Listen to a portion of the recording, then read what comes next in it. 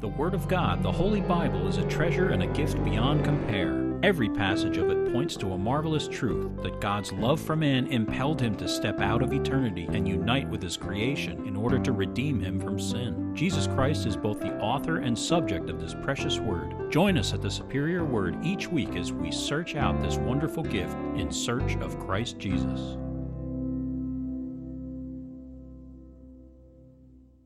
Psalm 44, to the chief musician, a contemplation of the sons of Korah. We have heard with our ears, O God. Our fathers have told us the deeds you did in their days, in days of old. You drove out the nations with your hand, but them you planted. You afflicted the peoples and cast them out. For they did not gain possession of the land by their own sword, nor did their own arms save them. But it was your right hand, your arm, and the light of your countenance, because you favored them. You are my king, O God. Command victories for Jacob. Through you we will push down our enemies. Through your name we will trample those who rise up against us. For I will not trust in my bow, nor shall my sword save me. But you have saved us from our enemies, and have put to shame those who hated us. In God we boast all day long and praise your name forever, Selah. But you have cast us off and put us to shame, and you do not go out with our armies. You make us turn back from the enemy, and those who hate us have taken spoil for themselves. You have given us up like sheep intended for food.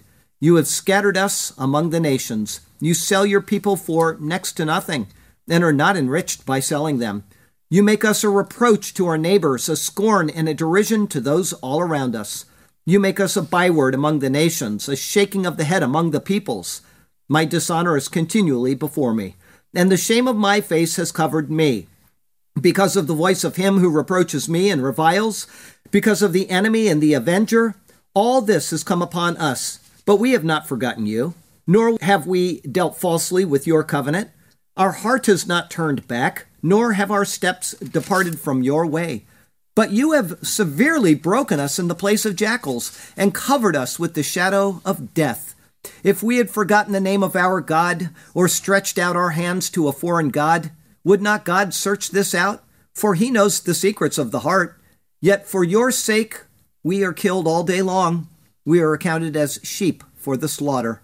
Awake, why do you sleep, O Lord? Arise, do not cast us off forever. Why do you hide your face and forget our affliction and our oppression? For our soul is bowed down to the dust. Our body clings to the ground. Arise for our help and redeem us for your mercy's sake. Okay, we're in the final portion of Numbers chapter 35. It is going to be Christmas this week, and instead of doing a Christmas sermon, nobody disagreed, so I said I'd like to do this instead. It is appropriate. Jesus is the high priest of Israel, but he came as a child in order to perform that. All right? He is our Lord. He is our Savior, and he had to be born in order to become those things to us. All right? If you understand what we're going to talk about today, then you will understand the significance of Christ's ministry all that much more, and it makes Christmas all that much more wonderful. So I think that it's something you will appreciate. Having said that, the verses I'm about to read you are very, very complicated. I don't think that some of you will get it on the first go-through. You may have to get a printed copy and read it several times. All right? Once you get it, once you understand what is being portrayed here, you are going to be astonished. It really is. And even if you don't, you're getting the information, you're getting the Word of God in your life, but it is really an astonishing passage. If you take in context what was said in the first passage, the second part of the passage, and then this week, you take them together and you see what God is doing with these cities of refuge and protecting the manslayer, convicting the murderer, you'll say, that is really marvelous. And then next week, we'll finish out the book of Numbers. And not only finish out the book of Numbers, it's a passage which is dealing with inheritances. And it makes, what I'd like everybody to do is what I challenged Sergio to do this morning. Go home and read the 13 verses of Numbers chapter 36. It'll take you 2 minutes to read. And then I want you to think this week, why did God put that there at the end of Numbers? And not only that, don't just look at it as an isolated thing. Why does it come after the passage we're looking at? Because they all fit together. It really is marvelous. Okay, Numbers 35, 22 through 34. However, If he pushes him suddenly without enmity, or throws anything at him without lying in wait, or uses a stone by which a man could die, throwing it at him without seeing him, so that he dies while he was not his enemy or seeking his harm, then the congregation shall judge between the manslayer and the avenger of blood according to these judgments. So the congregation shall deliver the manslayer from the hand of the avenger of blood, and the congregation shall return him to the city of refuge where he fled. And he shall remain there until the death of the high priest who was anointed with the holy oil. But if the manslayer at any time goes outside the limits of the city of refuge where he fled, and the avenger of blood finds him outside the limits of his city of refuge, and the avenger of blood kills the manslayer, he shall not be guilty of blood, because he should have remained in his city of refuge until the death of the high priest. But after the death of the high priest, the manslayer may return to the land of his possession. And these things shall be a statute of judgment to you throughout your generations in all your dwellings. Whoever kills a person, the murderer shall be put to death on the testimony of witnesses. But one witness is not sufficient testimony against a person for the death penalty. Moreover, you shall take no ransom for the life of a murderer who is guilty of death, but he shall surely be put to death. And you shall take no ransom for him who has fled to his city of refuge, that he may return to dwell in the land before the death of the priest. So you shall not pollute the land where you are. For blood defiles the land, and no atonement can be made for the land for the blood that is shed on it, except by the blood of him who shed it.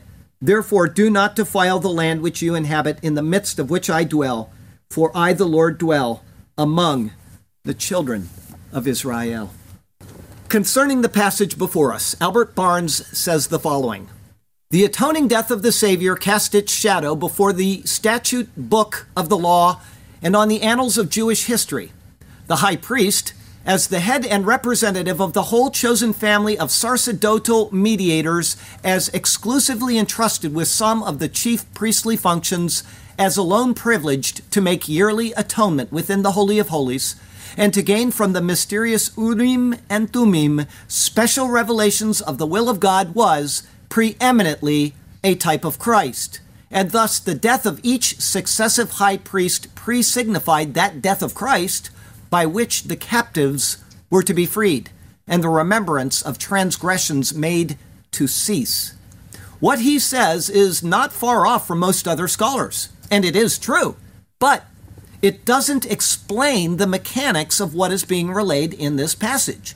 Without the mechanics, it is simply a guess that this is what is being pictured. Oh, we have a high priest of Israel, and Jesus is our great high priest according to the New Testament. Therefore, he and what he did must be prefiguring Jesus, right? That's what he's basically saying. Without knowing how, it is actually not helping us at all to understand the passage. Here we have people in a particular category. They have shed blood without sanction. That is divided into two more categories. The first one is one who did it intentionally. He is a murderer, and he must die. The second did it unintentionally, and he is still guilty of blood, but he can be freed from the guilt. What we will do today is find out the how of the matter as it points to Christ. But we need to do so by understanding how it first works for the person who fled to the place of refuge. If we cannot do that, then we cannot truthfully say that we understand how this points to Christ. And before we do, we should probably define what a murderer is in its most basic form. The reason for this is that if we take the Bible's strictest definition of the words, I'm sorry to say this, people, we are all guilty of it. As this is so, we all need to understand the mechanics of what is going on in our verses today. Our text verse comes from 1 John 3, verses 13 through 15. Do not marvel, my brethren, if the world hates you. We know that you have passed from death to life, because we love the brethren. He who does not love his brother abides in death. Whoever hates his brother is a murderer, and you know that no murderer has eternal life abiding in him. John says that whoever hates his brother is a murderer. We talked about James's analysis of that a couple weeks ago. He confirmed that we're all murderers, but John does too. I could be wrong, but I'm guessing that everyone has fallen into this category that John spoke of at one time or another. God looks at the intent of the heart, and that is the standard which is brought to bear on the human soul. John was simply citing what the law he grew up under already spoke about from Leviticus 19. You shall not hate your brother in your heart. You shall surely rebuke your neighbor and not bear sin because of him. You shall not take vengeance nor bear any grudge against the children of your people, but you shall love your neighbor as yourself. I am the Lord. As the law is written, and it cannot be broken, to hate one's brother in the heart means that person has broken the law. In the breaking of the law, meaning the entire law, is violated. This is why John could say this. Jesus said as much concerning intent. In Matthew chapter 5, everybody loves the Beatitudes, right?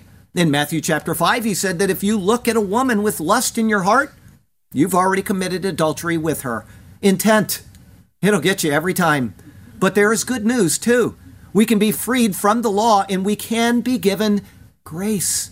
This is the marvel of what God has done in Christ. The mechanics of a part of how this can happen are found in today's verses. It's a marvelous part of his superior word. And so, let's turn to that precious word once again, and may God speak to us through his word today, and may his glorious name ever be praised. Our first thought today is a statute of judgment to you. It's the remainder of the verses of this chapter, verses 22 through 34. So far in this chapter, verses 1 through 8 were given concerning the designation of Levitical cities throughout the land given to Israel. However, there was a stress upon there being 6 cities of refuge, which was seen in verse 6. After that, the placement and purpose of these cities of refuge were seen in verses 9 through 15. The main point was that they were to be a place of refuge from the avenger of blood for one who accidentally killed another person. Then, from verses 16 through 21, the passage spoke of a person who intentionally killed another. For this, the city of refuge was not applicable. Rather, the murderer was to be taken and killed by the avenger of blood. With that directive properly disposed with now, the details of who could seek refuge, how that refuge was to be determined, and the responsibilities and restrictions upon such a person are now given. The logical and orderly way that the chapter is laid out ensures that every detail is stated and then explained so that no confusion or ambiguity would result.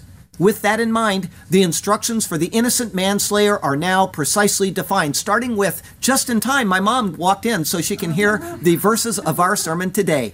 Verse 22, however, if he pushes him suddenly, ve'im befeta, and if suddenly. The word peta comes from a root signifying to open the eye, and thus a wink. What occurs happens so fast that it cannot be misconstrued as with malice aforethought. There could have been a fight or flight reflex that simply took over the situation. This is probably what occurred with poor Uzzah in 2 Samuel 6, verse 6. It says, when they came to Nachon's threshing floor, Uzzah put out his hand to the ark of God and took hold of it, for the oxen stumbled. Unfortunately for Uzzah, his act was one which cost him his life because he touched a most holy object, which was strictly forbidden by the Lord. Verse 22 continues, without enmity. Here the word evah, or enmity, is used for only the second time in Scripture. Interestingly, the only other time it has been seen was way back in Genesis chapter 3, right at the fall of man. And I will put enmity between you and the woman, and between your seed and her seed. He shall bruise your head, and you shall bruise his heel. It signifies hostility or hatred. In other words, it is obvious from the surrounding interactions of the lives of the two, either because of close friendship or from not having known one another at all, that there was no reason for there being hostility between the two. Such a state would be evident to any who knew the relationship or lack of it, and could see that there was nothing which would impel someone to instantly push another person, causing his death. A possible example would be 2 people walking on a trail with a steep cliff next to them. One stumbles and he reaches out towards the other and accidentally pushes the other over the side. It would be obvious to any and to all that the act was wholly unintentional, but he is guilty of blood by doing that act. Verse 22 continues, or throws anything at him without lying in wait. Towards the end of the previous sermon, in verse 20, the word sediyah, or lying in wait, was introduced. Now, this is its second and last use in Scripture. In verse 20, there was an intentional lying in wait to do harm. Here, that is lacking. Instead, the person throws something toward or at another and it causes death. It could be as simple as two people throwing a baseball. The one catching misses it and it donks him in the head, killing him. Or it could be that the two were in a traveling show where one throws knives at the other who's on a big spinning wheel. Unfortunately, the knife thrower, he missed his sleep the night before and his aim was a little bit off. The knife hits the femoral artery, the blood gushes forth, and the life is over. The same holds true with William Tell and his one day of poor marksmanship. Instead of hitting the apple, he accidentally hits the frontal lobe of his rather dull apple holder. As loony as it is to even do this type of thing, it was not a deliberate act, and both were in agreement in the performance. Thus, the act is one which is unintentional.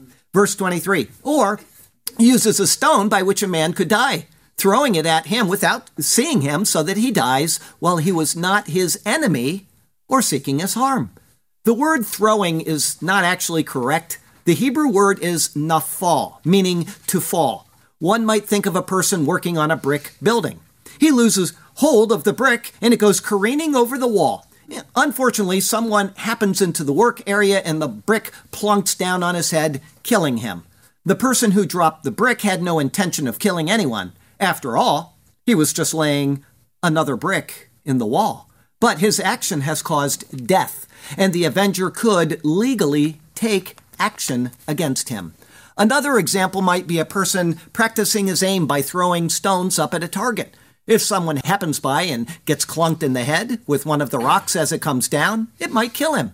There was nothing intentional, and the person had no malice aforethought. It was simply time and chance which stepped in and brought about the death. With the lack of evil intent, the person is a manslayer, but not a murderer. Deuteronomy 9 gives a bit of a different view of such things. I read this last week, but we're putting it in a different context now. And this is the case of the manslayer who flees there, that he may live. Whoever kills his neighbor unintentionally, not having hated him in time past, as when a man goes to the woods with his neighbor to cut timber, and his hand swings a stroke with the axe to cut down the tree, and the head slips from off the handle and strikes his neighbor so that he dies, he shall flee to one of these cities and live. If such unfortunate accidents occur, verse 24, then the congregation shall judge between the manslayer and the avenger of blood according to these judgments. Here the word manslayer is not appropriate. If your Bible says manslayer or slayer, as the King James Version does, you want to make a correction. It is not the standard word here, ratzach, or manslayer, that is used so frequently in this chapter. Rather, it uses the word nakah, or to strike. Thus it should say the striker.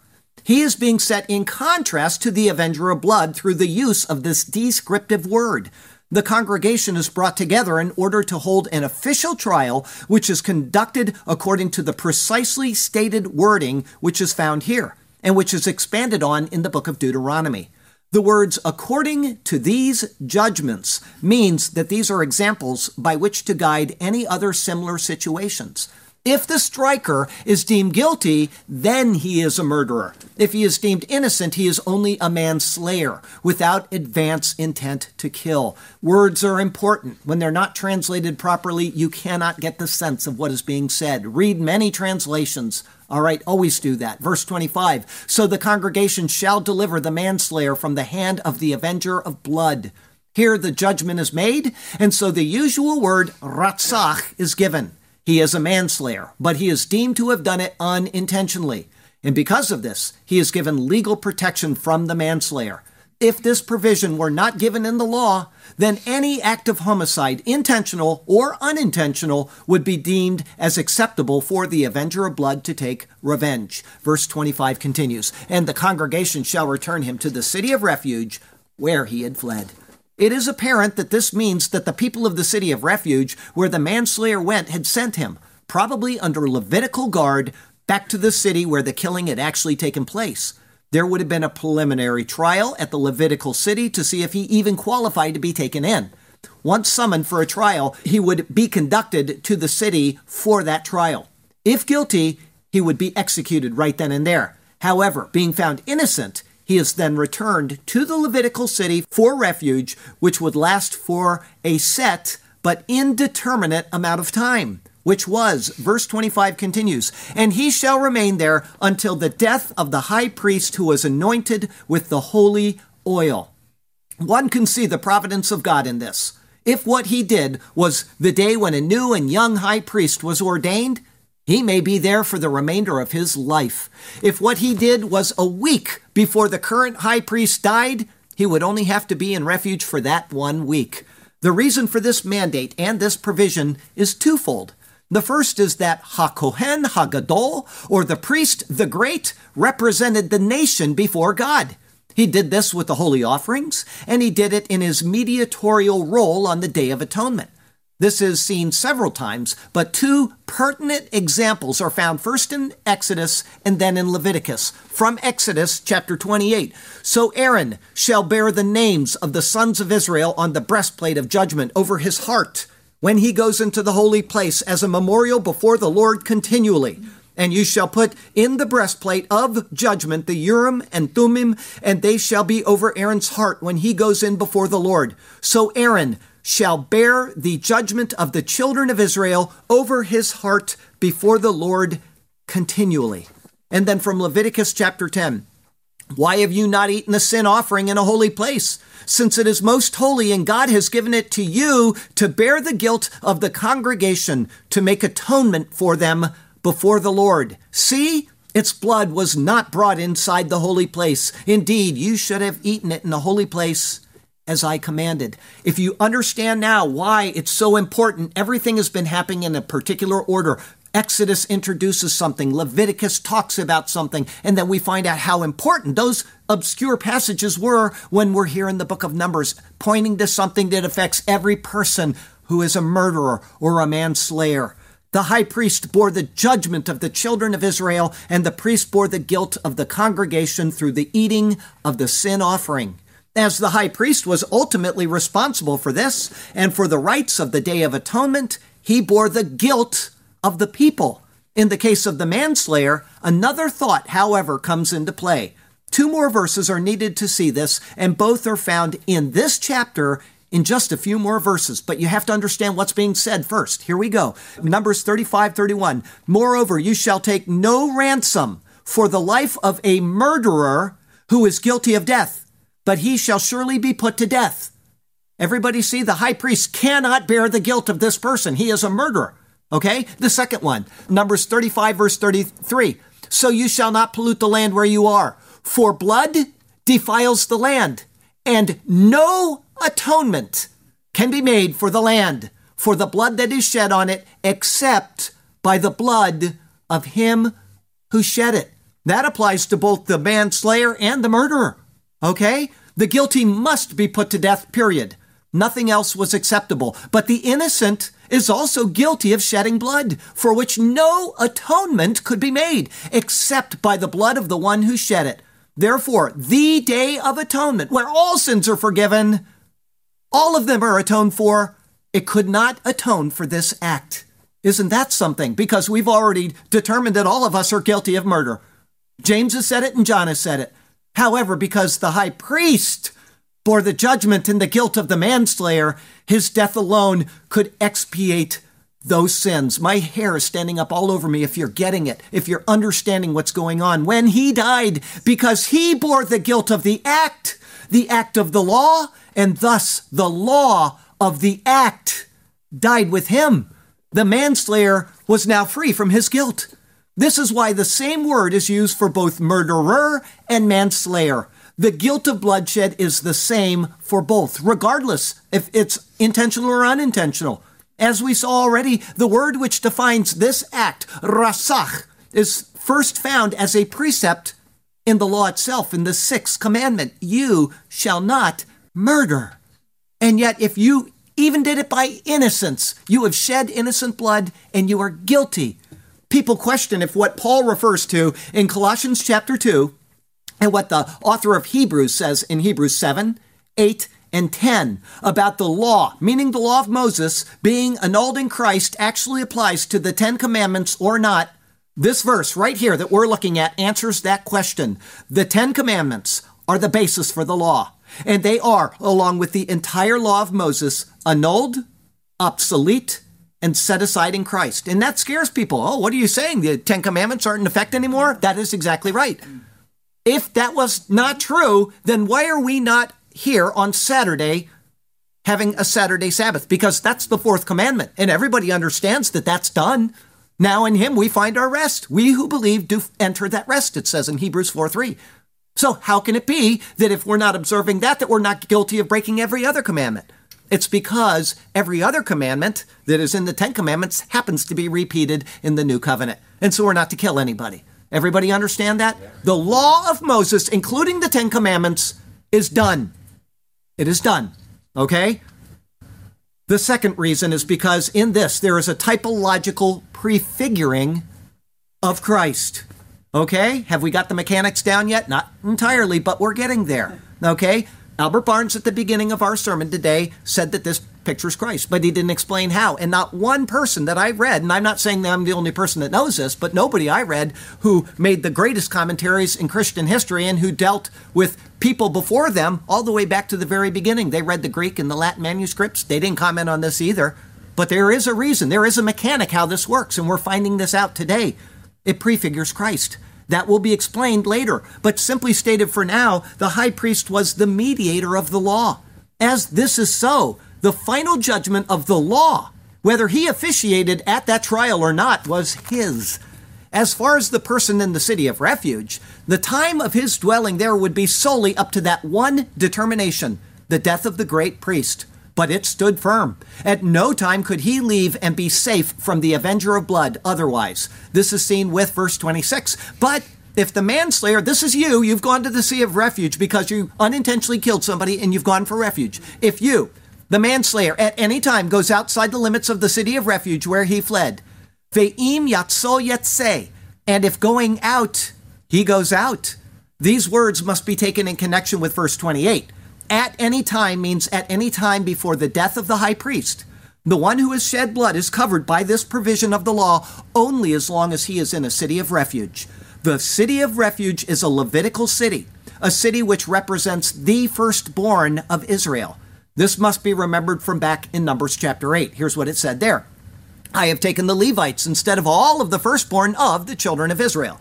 And I have given the Levites as a gift to Aaron and his sons from among the children of Israel, to do the work for the children of Israel in the tabernacle of meeting, and to make atonement for the children of Israel, that there be no plague among the children of Israel when the children of Israel come near the sanctuary.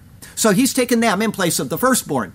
That means that this person going into that Levitical city of refuge is among his actual brothers, because they have been replacing the firstborn of the family. Everybody see this? There's a firstborn relationship now. The cities of refuge, being Levitical cities, are thus, as it says in Numbers 8, under the authority of Aaron and his sons. Therefore, the manslayer is represented by the firstborn, and he is under the protection of the life of the high priest. He is safe from the law because he is safe within the high priest who bore his guilt. Everybody heard the term in Christ before? You're getting it right here. To leave the city would then expose him to danger. Verse 27, then the avenger of blood finds him outside the limits of his city of refuge. The person has willfully left the only place of protection for his life. The city border is a sanctuary, and he has been provided asylum. But with the high priest still alive, he is not protected outside of its border. If the avenger hears of it and finds him, verse 27 continues, and the avenger of blood kills the manslayer, he shall not be guilty of blood. Isn't that something? I can go kill somebody that killed my brother, and I'm not guilty of anything. The man has forfeit his life. He was found innocent of intentional murder, but he still bears the guilt of having shed blood. The act is still considered ratzach. It was an unsanctioned taking of human life, in contradistinction to harag, or killing which can be sanctioned. We send our soldiers off to war and they kill. That is not unsanctioned murder. That is sanctioned murder. Oh, not murder. Forget that word murder. Killing. Thank you. All right? If somebody commits a capital crime in America and we send them to the gallows, that is what he deserves. The state is not guilty of murder. They have killed a person that deserved to be killed. Everybody got that as well? Okay. The blood is shed. There is no atonement for shedding of blood except by the blood of the one who shed it. And therefore the avenger is not guilty of shedding further blood. Instead, he is justified in his taking of this life, which bears blood guilt. Not only is it his right to do so, it is his obligation to do so. Verse 28, because he should have remained in his city of refuge until the death of the high priest. Somebody must bear the responsibility and guilt for what occurred. The Lord accepted that the high priest would be the one to do this for the sins of his people. But the guilt of blood could only be borne by him. It could not be atoned for, as we have seen and will see. Therefore, as long as he lived, the guilt was either borne by him or by the one who had committed the act. The manslayer is only safe within the Levitical city of refuge, which falls under the jurisdiction of the high priest. However, verse 28 continues, but after the death of the high priest, the manslayer may return to the land of his possession. Oh, I just got a big relief reading that. The guilt is freed from him, and it has been lifted from the high priest because he has died. The blood has been avenged through death.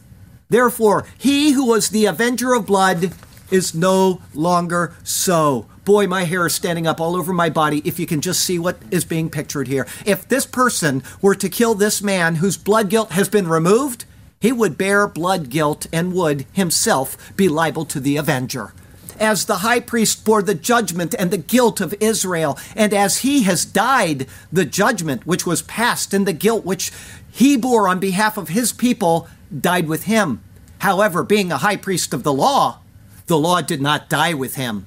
It continued on to the next generation. If the freed man, the person that just left the Levitical city, killed again accidentally, he would once again be bound by the provisions of this chapter. Everybody see that the law is continuing even though the high priest died. Okay? Verse 29. And these things shall be a statute of judgment to you throughout your generations in all your dwellings. Here is the term lechukat mishpat, or for a statute of judgment. It is only found here and in Numbers 27, verse 11, which dealt with inheritances of property. Does anybody know what Numbers chapter 36, the next and last chapter of the book of Numbers, deals with? Does anybody know? Inheritances. It is the inheritance of Zelophehad. Is everybody seeing things fit for a reason? Everything fits for a reason, okay? The idea of both a statute of the Lord that entails a fixed, permanent, and authoritatively established judgment is what is found in Numbers 27:11. It defines and determines a legal right. In this case, it was a legally binding precept under the law of Moses, and which would continue under that same law for all of the generations to come until the law would find its fulfillment and ending. The judgment was made, the statute was enacted, and it is legally and permanently binding for all under the law. Verse 30, whoever kills a person, the murderer shall be put to death on the testimony of witnesses, but one witness is not sufficient testimony against a person for the death penalty. The intent here is obvious. Anyone can make a claim on another person, especially when it may involve family of the deceased or when it involves someone who hates the person who is accused. We've seen that in Washington numerous times in the past several months. We've had Supreme Court justices lied against because they're hated because of what they believe in. We've got a president that is maligned. So the law needs to have a protection for people like that.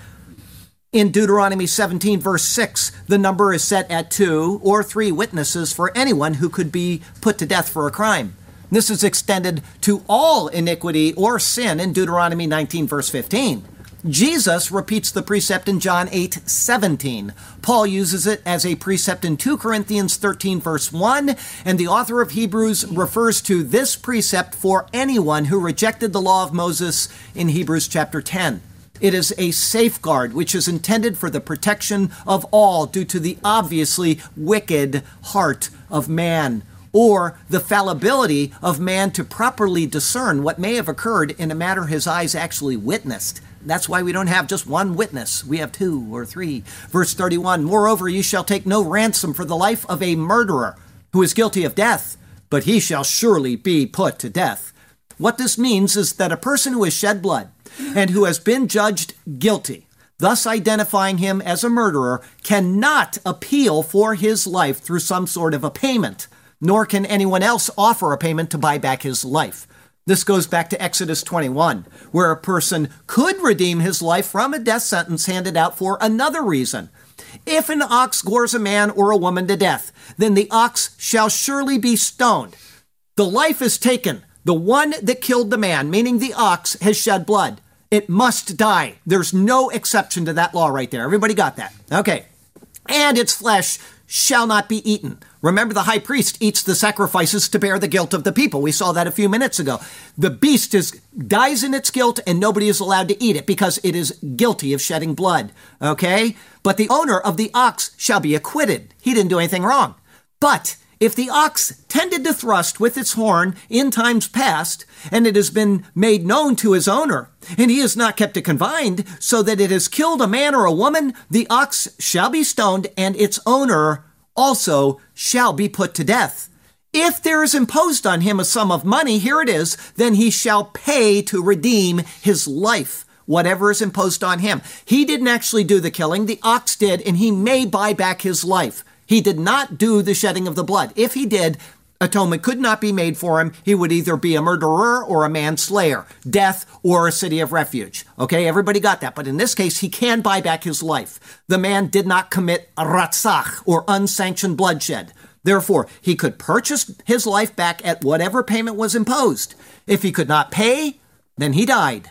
The person who is murdered, however, could not buy back his life. This is because of what it says coming up in verse 33. Further, verse 32, and you shall take no ransom for him who is fled to his city of refuge, that he may return to dwell in the land before the death of the high priest. Of this, the pulpit commentary states, no one might buy off the enmity of the avenger before the appointed time, for that would give an unjust advantage to wealth, and it would make the whole matter mercenary and vulgar. This is not correct.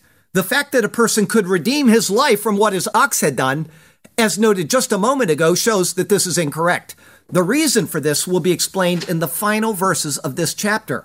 What is true here is that a ransom may satisfy the avenging relative, but it cannot satisfy the justice of God. For now, the same law applies to the person who committed unintentional ratzach, or unsanctioned bloodshed, and it is for the same reason as verse 33 will explain.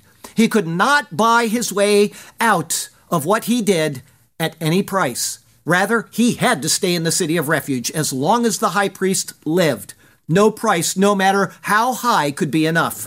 The psalmist was referring to this general precept when he wrote these words about the surety of death from Psalm 49. Those who trust in their wealth and boast in the multitude of their riches, none of them can by any means redeem his brother, nor give to God a ransom for him. For the redemption of their souls is costly, and it shall cease forever, that he should continue to live eternally and not see the pit. Once again, that's all of us, folks. The reason that a ransom could not be paid for either was because there was unsanctioned killing. Intentional or unintentional, it makes no difference. When the death was unsanctioned, there was a price assigned to that act. Verse 33, so you shall not pollute the land where you are, for blood defiles the land, and no atonement can be made for the land for the blood that is shed on it, except by the blood of him who shed it. Here is a new word, chanef. It signifies to pollute or to profane. It comes from a primitive root meaning to soil. This is especially so in a moral sense, soiling in a moral sense. The intent of the words is obviously that of unsanctioned killing. Otherwise, Israel would be guilty of bloodshed any time that they went into battle. But David understood that this was not the case when he said this about Joab. I read this last week. I'm reading it again this week. Moreover, you know also what Joab the son of Zeruiah did to me, and what he did to the two commanders of the armies of Israel, to Abner the son of Ner, and Amasa the son of Jether, whom he killed.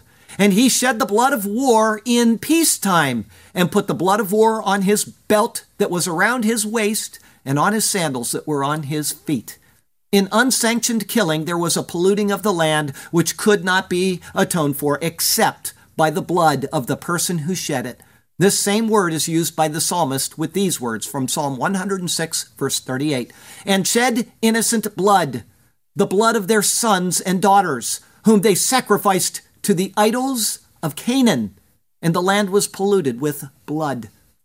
As this is a standard which precedes the law of Moses, it is an eternal standard, and thus it, like Israel under the law who sacrificed their children, applies to those who do so to the gods of self-convenience and wickedness through abortion. And I'm going to extend that right now. I'm going to extend that, what I just said. If you commit abortion, you are a murderer and you fall under this category, but I'm going to extend it. If you vote for a Democrat, any Democrat in the United States of America, they have signed the Democrat Party platform. It doesn't matter if they say, I agree with abortion or not. They have signed the Democrat Party platform of the United States of America, which insists on abortion on demand. They have signed a blood document, and they are guilty of that blood, and it transfers to you when you vote for a Democrat. This is what's being pictured right here. This is not something that is made up. That psalm just proved it because it's the same word speaking in the same context. We must be careful with what we do with our voices in this nation. It is of the highest importance. It is just one more reason on a heaped up pile of reasons why those who do such things desperately need to come to Jesus. And it is why this nation, among the many other nations who approve of this practice, will be plunged into complete destruction in the years ahead. It's called the tribulation period, and it's coming soon to a world near you. Such bloodshed defiles the land. Verse 34 finishes with, therefore do not defile the land which you inhabit, in the midst of which I dwell. For I, the Lord, dwell among the children of Israel. Of verses 31 and 32, which referred to not accepting a ransom for either the murder or the freeing of the manslayer, Cambridge says this: these prohibitions emphasize the extreme value of human life. This is an incorrect statement. Humanity makes itself worthless through their actions, even to the point where God has destroyed, and he will again destroy the entire planet, minus very few. He even said it to Israel, you make yourself worthless with your idols. The reason for these provisions is because God is holy. Until we can understand the holiness of God, we cannot see sin, meaning our own sin, in its proper light.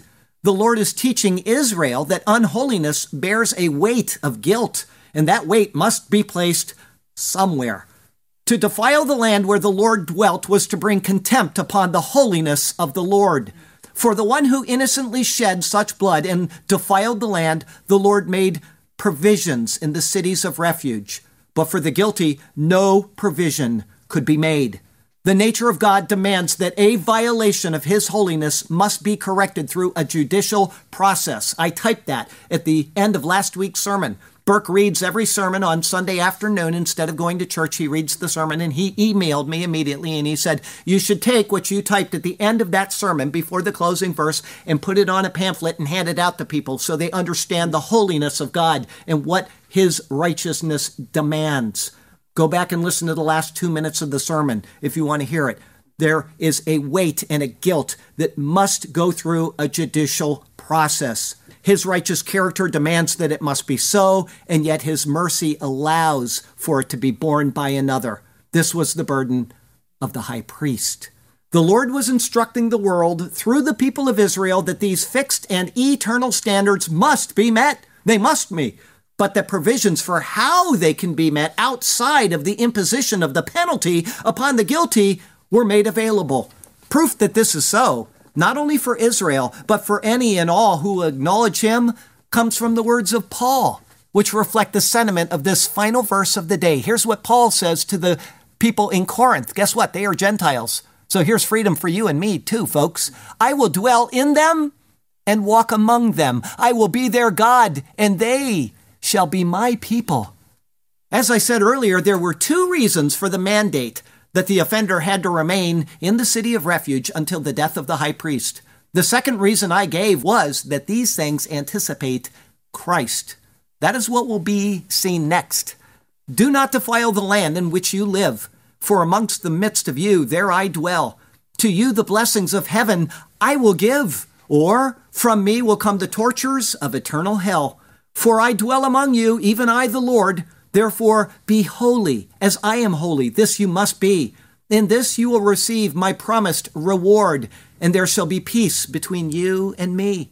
Do not profane the land, but keep it pure and undefiled, and between us there shall be a state of harmony. In this upon you I have smiled, and together we shall dwell for all eternity. Our second thought today is our great high priest.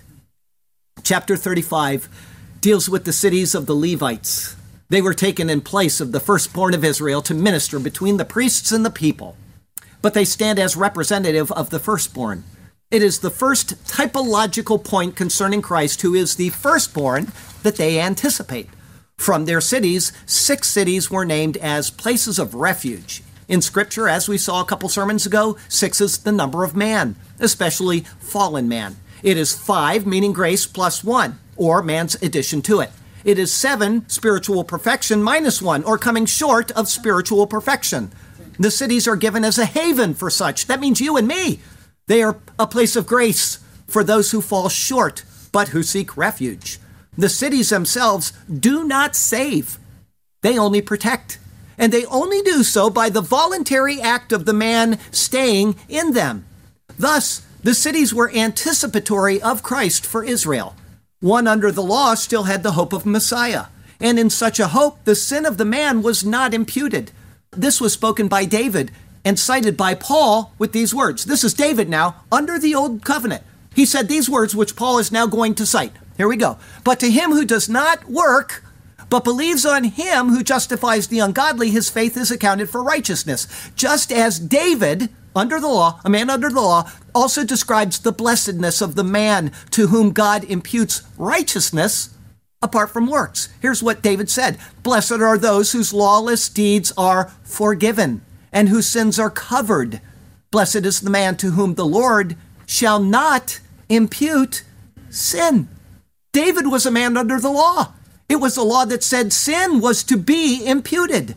And yet David wrote that there was a blessedness for the man to whom the Lord did not impute sin. The law is of works, and yet a person could be deemed righteous by faith. The city of refuge was such a place.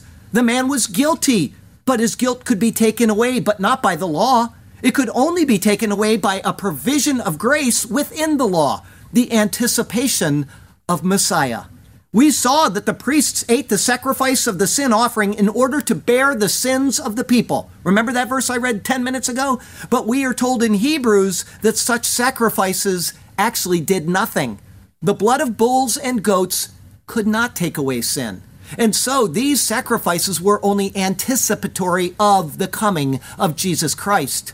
We saw this in each of the countless sacrifices of Leviticus and Numbers. Each detail anticipated Christ. And so the sin animal offerings eaten by the priests did not actually take away the sin. The high priest only bore the sin of the people in an anticipatory way. That anticipation was what? Of Christ to come. And that takes us to the high priest. It specifically noted that it was he who was anointed with oil.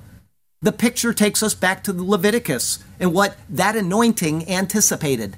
The word in Leviticus is mashach, or anoint.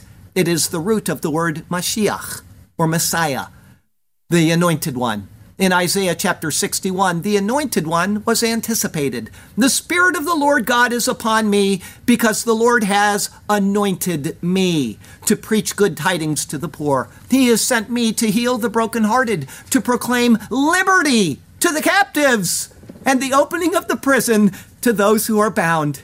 Luke says that Christ went into the synagogue, read that portion of Scripture, and stated that it was fulfilled in their hearing. He was proclaiming that he was the one anointed by God as Messiah. Those who had transgressed the law through bloodshed found safe refuge in the Levitical city of refuge. When the high priest was alive, he bore the guilt of the judgment and the guilt of the offender. But he didn't actually bear the guilt, because the animal which they ate to bear the guilt of the people could not be a suitable substitute to bear guilt. It was only a type of Christ. But when Christ came, he could bear the guilt. And he did. He is the fulfillment of the Levitical city of refuge. He is the fulfillment of the animal bearer of guilt substitute. He is also the fulfillment of the anointed high priest who then bore the guilt. And in that capacity, and with that burden of guilt, he also died. This is why we're here today. Christmas, a little baby born into the stream of humanity, born in a manger, not in a king's palace, and yet the King of the universe came among us with one purpose: fulfill the law and die in fulfillment of that law. This is why we are here today. We celebrate Christmas and we wonder, why do we do this year after year? Because we need to be reminded of the glory of what God did in Jesus Christ. As we said of the high priest of Israel a few minutes ago, we can now say of the fulfillment of that high priestly position in Christ. When he died, because he bore the guilt of the act of the law, and thus the law of the act died with him. The manslayer was now free from his guilt. This is what Paul wrote about in Colossians chapter 2. Though he is speaking to Gentiles, the premise remains the same concerning what occurred, because there is one gospel for Jew and for Gentile. And you, being dead in your trespasses and the uncircumcision of your flesh, he is made alive together with him, having forgiven you all trespasses, having wiped out the handwriting of requirements that was against us, meaning the law of Moses, which was contrary to us, and he has taken it out of the way, having nailed it to the cross. Having disarmed principalities and powers, he made a public spectacle over them, triumphing over them in it. The Anointed One, the Messiah, the true high priest, died on the cross of Calvary, and the handwriting of that law died with him. In that death, the law is taken away, and the captives are set free. Some might claim that the idea of the city of refuge means that a person could lose his salvation. You could come to that conclusion in this, because if you leave the city of refuge, then you can die, right? If they left the city, they were subject to the avenger of blood. Such is exactly the opposite. That is speaking of before, not after the high priest dies. That looked to Israel before the coming of Messiah. Those who trusted in Messiah died in faith. They stayed in the city of refuge, and in faith they lived. They were kept in the city of refuge until Christ's coming. In the death of Messiah, the captives are freed. Verse 26 cannot be taken to indicate a loss of salvation. In fact, it proclaims eternal salvation. For those who come to Christ after the act, Charles Ellicott provides sufficient detail to explain their state. Here's what he says. As the bodily safety of the Israelite, who had slain a man, depended upon his strict observance of the law, which required him to remain within the city of refuge until the death of the high priest, so in the same way, the spiritual safety of the believer depends upon his exclusive reliance upon the merits and efficacy of the atoning death and righteousness of Christ, seeing that there is none other name under heaven given among men whereby we may be saved. Neither is there salvation in any other. He cites Acts 4:12 there. If the person of Israel left the city of refuge, it meant that he was under law. He was not under grace if he went out. And that state remains today. One can choose the law of Moses. Oh boy, I'm going to show God how great I am. Or he can choose grace. But he cannot have both. The author of Hebrews makes this clear when speaking of the new and old covenants. But Christ came as a high priest of the good things to come, with the greater and more perfect tabernacle, not made with hands, that is, not of this creation, not with the blood of goats and calves, but with his own blood. He entered the most holy place once for all, having obtained eternal redemption.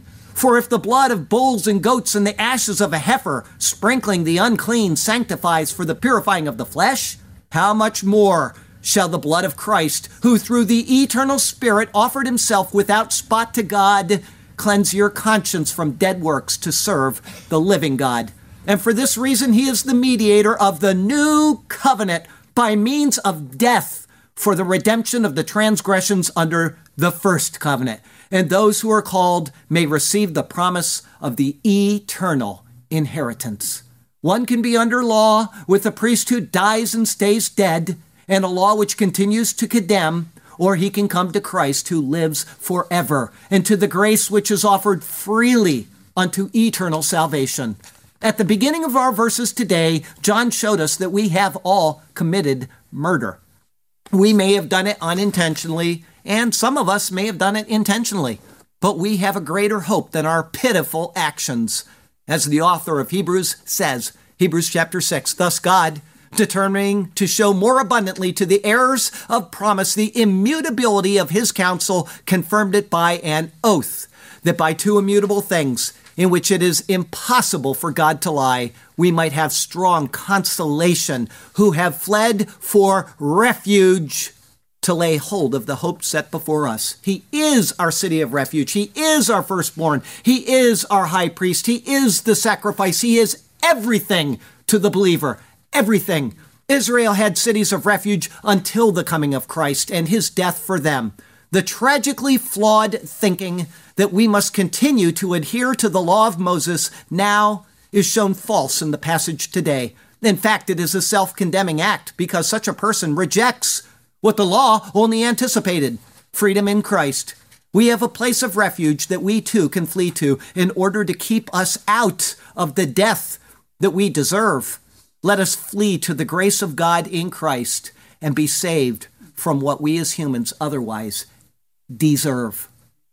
Now, having said that, having given you the instruction on this most marvelous of passages, I would like to tell you that this also explicitly shows that there is no other way to get to heaven outside of Jesus Christ, because there is no other cure for the sin problem, because we've all murdered, and this murderer could not have his sins atoned for. If you think, oh, I can atone for my sins, I've done this or that under, Islam or under Buddhism or under Hinduism or something else, great. If you think that'll atone for it, but God has a standard on the shedding of blood innocently.